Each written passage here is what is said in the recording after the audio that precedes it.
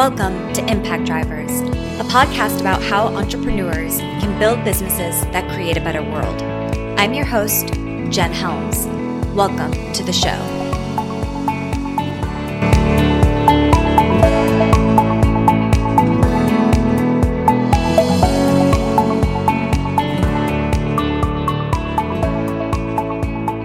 Today's guest is Jamie Jones, an entrepreneur, scientist, and educator. She is currently the executive director of Fuqua's Center for Entrepreneurship and Innovation and an associate professor of the practice of management. Previously, she held leadership roles in entrepreneurship programs at Rice and Kellogg. She co-founded Impact Engine, an investment firm with a mission to bring more capital to companies that have financial returns linked to positive social and environmental impacts. She has served as an innovation advisor at RTI International, where she supported companies, governments, and non-governmental organizations with commercializing technology-driven new products. I wanted to invite Jamie onto the show to discuss a range of topics, from important principles for social impact-driven businesses to commercializing technology-driven new products, to how the startup ecosystem could better support entrepreneurs building high-impact companies. Hi, Jamie. Thank you so much for joining the Impact Drivers podcast today. I was really excited to have you on the show, given your expertise across innovation, entrepreneurship, and social impact. So to jump in, you've seen many impact-driven companies get started. For those companies you've followed, what have been the biggest drivers of those that have succeeded, and what patterns have you seen for those that have failed? Thanks for having me today, Jen. I'm excited to join you and all of your listeners. And this is a really great question. But I'm going to start out talking specifically about what it comes down to. The central question that all entrepreneurs face, right? Am I designing a product or service that is significantly better than what's currently there today that my customers are willing to pay me for?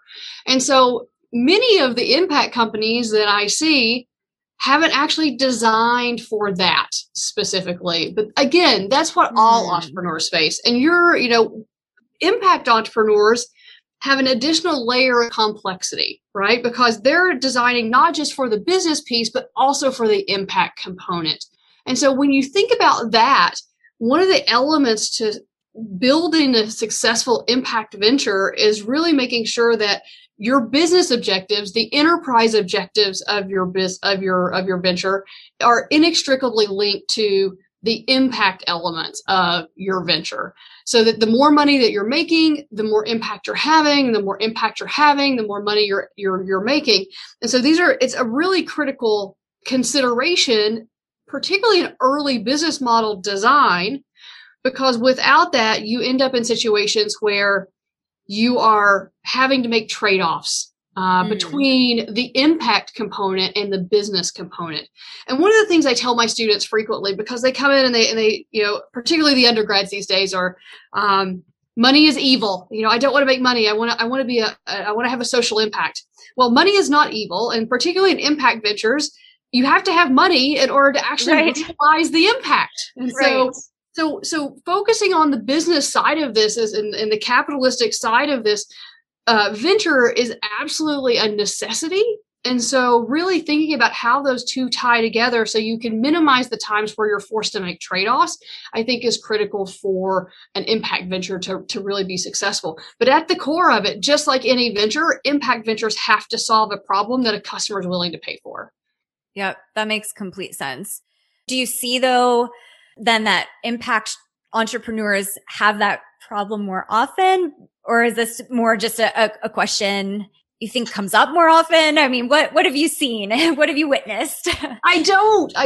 I think that all entrepreneurs struggle with this. We know this is a leading cause of business failure, right? Like the leading cause of entrepreneurial depression or depression among entrepreneurs is the fact that I just didn't build a product that anyone actually cared about other than me. Right. And so I don't think this is an impact entrepreneur's problem, but I do think that impact entrepreneurs oftentimes, because they're led by mission, which is really important, and I don't want to undermine that in any way, but because they're so mission centric, they oftentimes don't spend enough time thinking about how am I going to drive the enterprise portion of this business?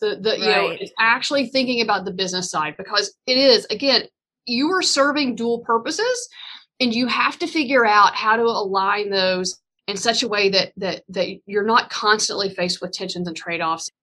So I think that starting a business, period, and being successful with a startup is really hard.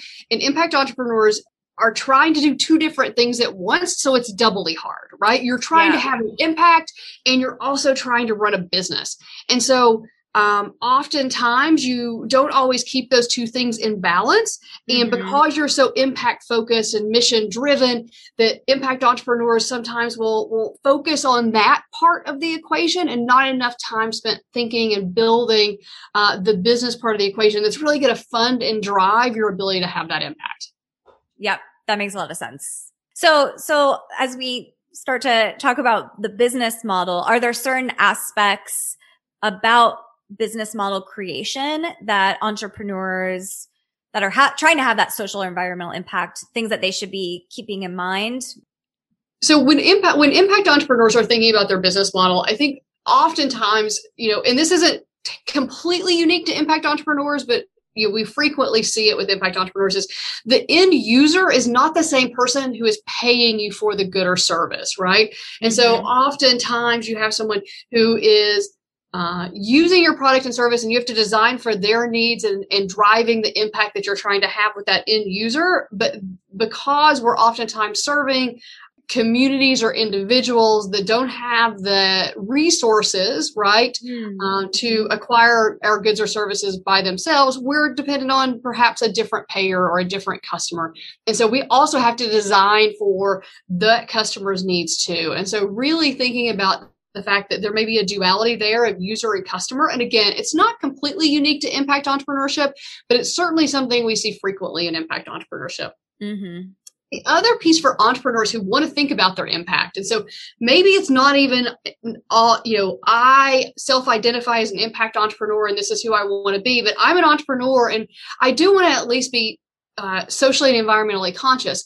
I would encourage every single entrepreneur at the start of this journey to go through the exercise of saying, what impact, both positive and negative, might my venture have? And I think we don't spend enough time thinking about the consequences of what we're doing and how it may disrupt existing actors or players in the ecosystem who have an important role or are dependent on that part of the value chain for their own livelihoods and the impact that that's going to have. And with impact entrepreneurs, because there is a positive impact that they're striving to have, I have this goal I'm trying to achieve, I think they in particular oftentimes don't pause and say, well, are there any potential negative social or environmental consequences to what I'm trying to accomplish? And how do I think about balancing that? That's really interesting. Any chance you have an example that illustrates that? So an example of this in particular was Tom's Shoes in the early days, where they were focused on, I buy a pair of shoes as a consumer, and Tom's Shoes gives a pair of shoes to an individual in a developing context who needs a pair of shoes. And that sounds all well and good. And there's a huge positive social impact there in preventing foot diseases and infections. But what wasn't considered up front, which is really hard as a startup, and this is an important trade-off to consider, is that, they were disrupting existing livelihoods in those marketplaces, people who were buying and selling shoes, cobblers who were repairing shoes. And so you're disrupting this existing economy in the environment that you're working in, despite the fact your overall objective is extremely positive, right? Is a positive social impact or social outcome. And so, Tom's has since acknowledged this, and they've grown, and now rather than source shoes out of other markets, they're actually trying to build manufacturing facilities to create jobs in the local markets that they're serving. That's and so great. You're doing a lot more work to figure this out. But then it's a question, right? When you're a startup, you can't do that, right? You have to figure out, how am I going to deliver value as cheaply as possible to maximize my profitability so that I can grow and scale my impact. And so these are trade-offs. It's not to condemn one person's actions. It's literally an acknowledgement and a thoughtfulness to, this can happen, and I need to understand that and then make decisions with that understanding and knowledge versus going into it blindly. Yeah. Yep. Yeah. At the early stages, you're just trying to survive. Yeah. That's right. That's All right. right. So you've done work with commercializing technology-driven new products. I'd love to hear about that experience. If you could talk about that and issues you might have seen entrepreneurs face trying to get new products to market. For sure. And this is one of my favorite topics because I am a chemist by training. And so I believe that there is nothing more powerful than science and technology to change the world. But that science and technology has to be wrapped with a business model that is going to allow it to reach the customers and the individuals that it was designed to impact, or else all of this was fruitless labor. And so I love working with individuals who are thinking about how do I drive science out of the lab and into the market so that they can achieve that impact. But there are significant challenges. And what I find, and this goes back to building an entrepreneurial mindset, right? When you think about technology commercialization, it is the realization of commercial value from a technology. And so in order to realize commercial value from that, someone has to pay you for it. It has to fit a need, right? Yep. And so the technology that you're doing that you're developing is a means to an end. It is fulfilling a job to be done. It is not the end all be all in and of itself. And so what I find with people, with entrepreneurs who are thinking about technology commercialization is they're not always thinking about balancing business viability, customer desirability with technological feasibility, right? Mm-hmm. And you have to keep all three of those things in check and really understand what you're designing for, or else you will design and work on a technology, continue developing a technology that doesn't actually meet the real need that exists in the marketplace, which is, how that technology is going to be realized to having full impact. So with commercialization, do you feel like that tends to happen more often, that there's with more complex products or more science or technology driven products that people more often miss that customer need piece? I do. I think that we get as scientists and engineers, we get so excited by the advancement of what we're working on by creating new knowledge and letting that new knowledge enter the world that we get very focused on what we believe the pathway should be, or the excitement of continuing to hone and refine that technology without actually developing it for a specific commercial purpose, because there's a translational piece that has to happen from the early stage science to the point where it becomes a product. The translational piece of this is very hard, right? Mm-hmm. It takes a special mindset. It takes someone who thinks about the business side, who thinks about the customers, but then can also help translate those insights of what is needed, specifically technical specs, expectations, etc., back to the lab and the scientists and engineers who are going to continue to develop the technology in such a way that it meets those expectations of the customer. Okay, so along those lines, some technologies can take years to develop. So when building a minimum viable product is complex and time consuming and expensive, what lean startup principles need to be still thought about along the way? I love this question. And this is something that I challenge the students here at Duke on all the time is, well, my product's going to be 6 more years before it's ready to be considered for commercialization, or I'm working on something and it's too complicated. I can't actually, I need to write these complex machine learning algorithms. And so I can't do that until I can't build an MVP until I have something that's working. And I say, pause for a second. And there are a million ways to actually go back and test assumptions, which is really what an MVP is about, right? It is, what are the fundamental assumptions about my business and how do I actually test them? And the MVP oftentimes is designed to test market demand, right? Which is a very, very fundamental concept. And so rather than focusing on, I have to have something that's actually up and running, think about what is it I need to learn and how am I going to validate that learning and then scale that back? And you can do something. One of the experiments that I have done previously is I was working in the international context, specifically working on technology translation and thinking about how do you drive a technology from the lab into the marketplace and creating a new market. And it was going to be a big piece of technology. it was, I'm not going to give specific details, but let's say it was the size and kind of functioning like a generator, for example, and was going to need to be installed in apartment complexes. And so, this wasn't ready. We didn't have a working MVP you could plop in there and see how it was going to go. So what did we do? We crafted brochures that looked and felt like what the product would be, with some mock-ups that gave the technical specs, right? And gave the performance outcomes and stated what we believed to be the value proposition to the buyer, which was in this case, the building contractors and developers. And then sat down with them and had customer conversations about what mattered and what didn't matter, and why they would buy or why they would not buy, and what elements were interesting to them. And we were able to take that information back, right, to the scientists and engineers in the lab and say, here's where you need to focus your attention, because the decision to buy is going to be based off A and B. And I know we thought C and D mattered, but they're secondary. And so if we can nail A and B, then we actually may have a product that someone wants to purchase. And so there's some very simple things that you can do to start to test market demand, to get customer feedback very, very early, even when you don't have a working, functioning prototype or MVP.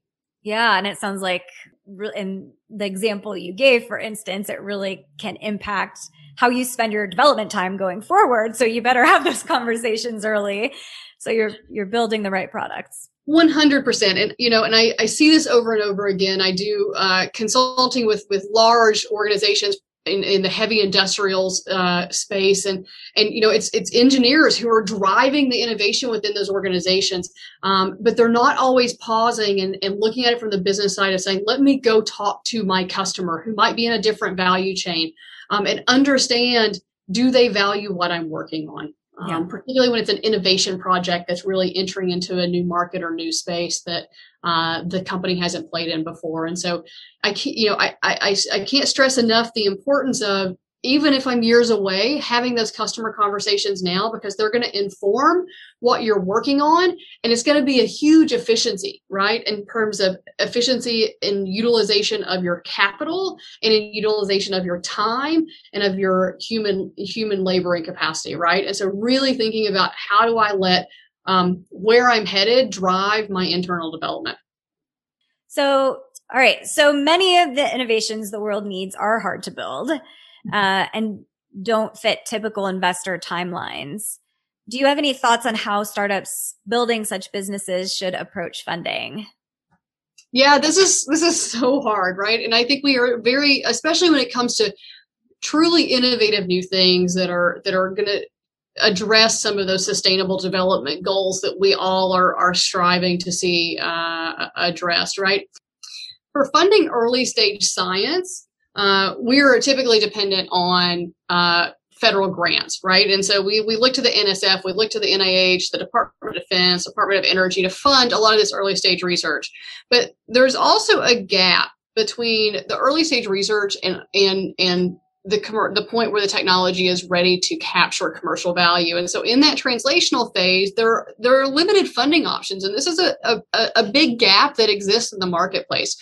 Right now, two of your main options are STTR funding, which is a federal granting opportunity, as well as SBIR grants, right? And funding to help support that translational work for early stage startups who are leveraging technology to try to create commercial value.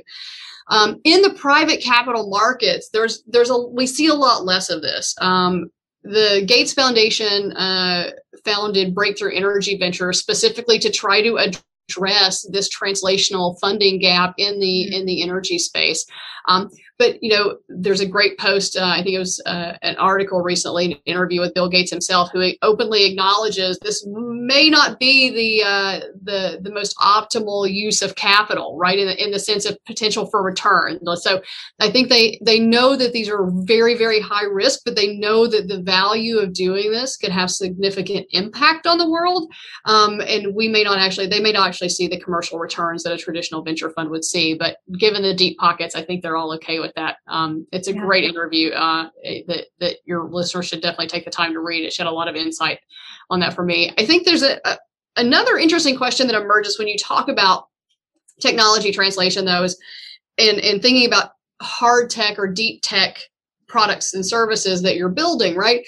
And it is you have to separate and think about differently the technology risk and the market risk. You know, most digital products, there's not a lot of technology risk, right? Tesla, the iPad, we knew how to do 90% of this before. The technology risk is not there. We know how to execute it, right? The risk is on the market side. Will customers use this? It's a new market space with a new product in a new category. You know, will customers actually want this and adopt this? But when we start thinking about deep tech, it's oftentimes there's a huge technology risk and a huge market risk, and makes it incompatible with the private markets oftentimes. And so, you know, you think about biotech on the other hand, and biotech the biotech space has started to figure this out. And and part of the reason for that is that they have huge technical risk, but they actually have much less market risk, right? Because if you can develop a new oncology product that works, I mean, yes. Yeah. Right. Let's cure cancer. Right. And so the market risk is actually much lower in those situations where the technology risk is very high. And then on fully digital options, it tends to be that the technology risk is very low and the market risk is very high. And then we have things that fall in between or fall early and are hit the middle between both, which have high to high-ish technology risk and also high market risk. And those are where we don't see the capital markets really being able to have a great funding mechanism or solution in place. And I actually think the energy space is one of those examples. There's a lot of technology risk that's still at play, but then there's also a huge market risk around adoption. But hopefully we're turning the corner on that soon. Yeah. Do you think that government has more of a role to play there then in filling that gap? Or do we see that as like a philanthropic solution, or any theories there on? That's a great question. And I think there's probably lots of things that the government can do to actually motivate private actors to come into this space, right? And so thinking about, are there tax incentives for placing investments into these types of investments, these types of opportunities, right? And really starting to create some categories in the spaces where it's going to have positive social impact, where we can define the social impact. I don't think government is always the solution to all of our answers here. What changes have you seen in the startup ecosystem over the past decade, and what changes stand out to you the most? And what do you think is on the horizon? I think there's interesting changes afoot in the startup ecosystem, particularly on the funding side, and how we think about building durable startup ventures. And I think if you look back over the past decade or so, there's been a huge focus on really, really fast growth without necessarily completely understanding the unit economics or even having profitable unit economics. And I think particularly with the current crises that we've faced over the past year, I think there's a lot of founders and there's also a lot of funders who are thinking critically about building durable businesses and putting the pipes in place early to build businesses that scale and grow sustainably and thoughtfully. And so I see a lot more of that, where we focus on, profitable unit economics and building the systems and structures, and perhaps growing a little slower, but doing it with intentionality. And so I'll be curious to see if that trend holds or not over the coming years.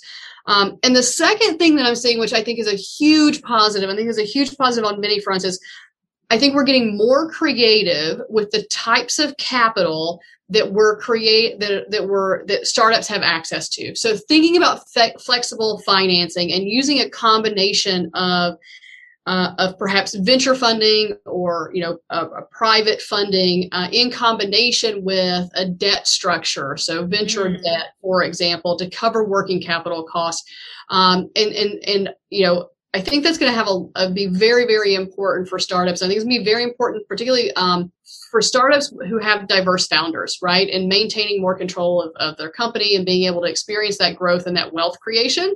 And so there are increasing numbers of even funds that are saying, like, I'm not looking to try to map what the venture industry has looked like to date, where I need one home run and 2 infield hits and the rest are going to die. But rather, I'm going to hit a bunch of singles and doubles and triples, and that's fine. And I'm going to focus on ensuring that I bring in a more diverse set of founders that and help them grow and build sustainable and profitable businesses that are going to create wealth for them and their communities. And so I think there's just a lot more creativity in how we're thinking about financing early stage growth. And I think that's going to have a lot of positive outcomes.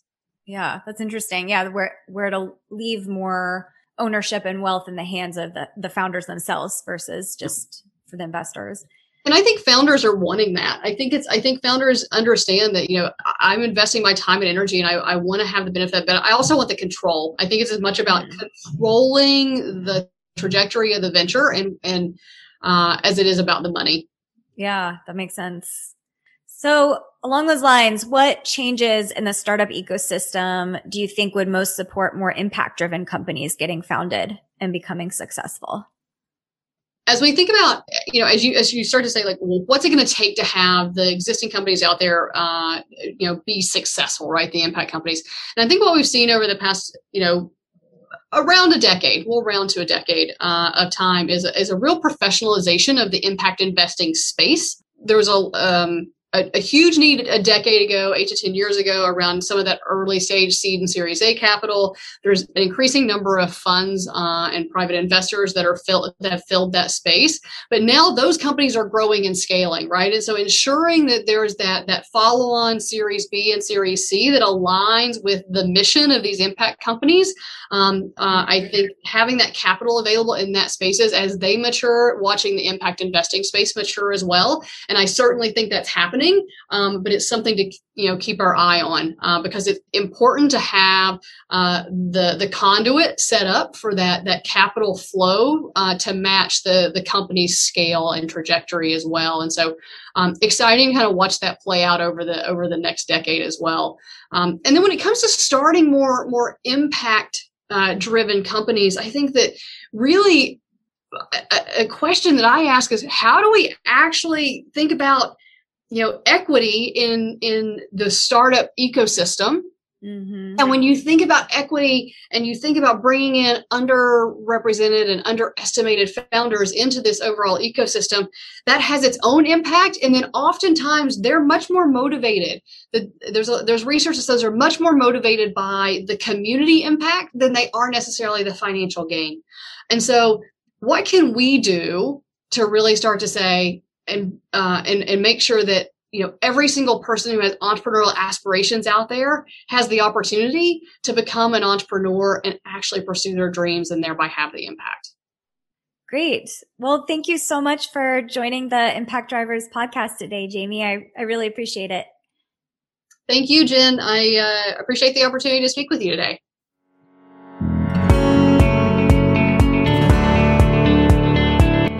Thanks for joining us for this episode of Impact Drivers.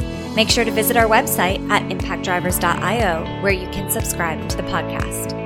I'm looking for feedback as I continue to build out the show. Have any thoughts on what you've liked or haven't liked? Email me at jen@impactdrivers.io. Join us next time for a chance to be inspired and learn from the entrepreneurs daring to build the hard businesses that create a better world.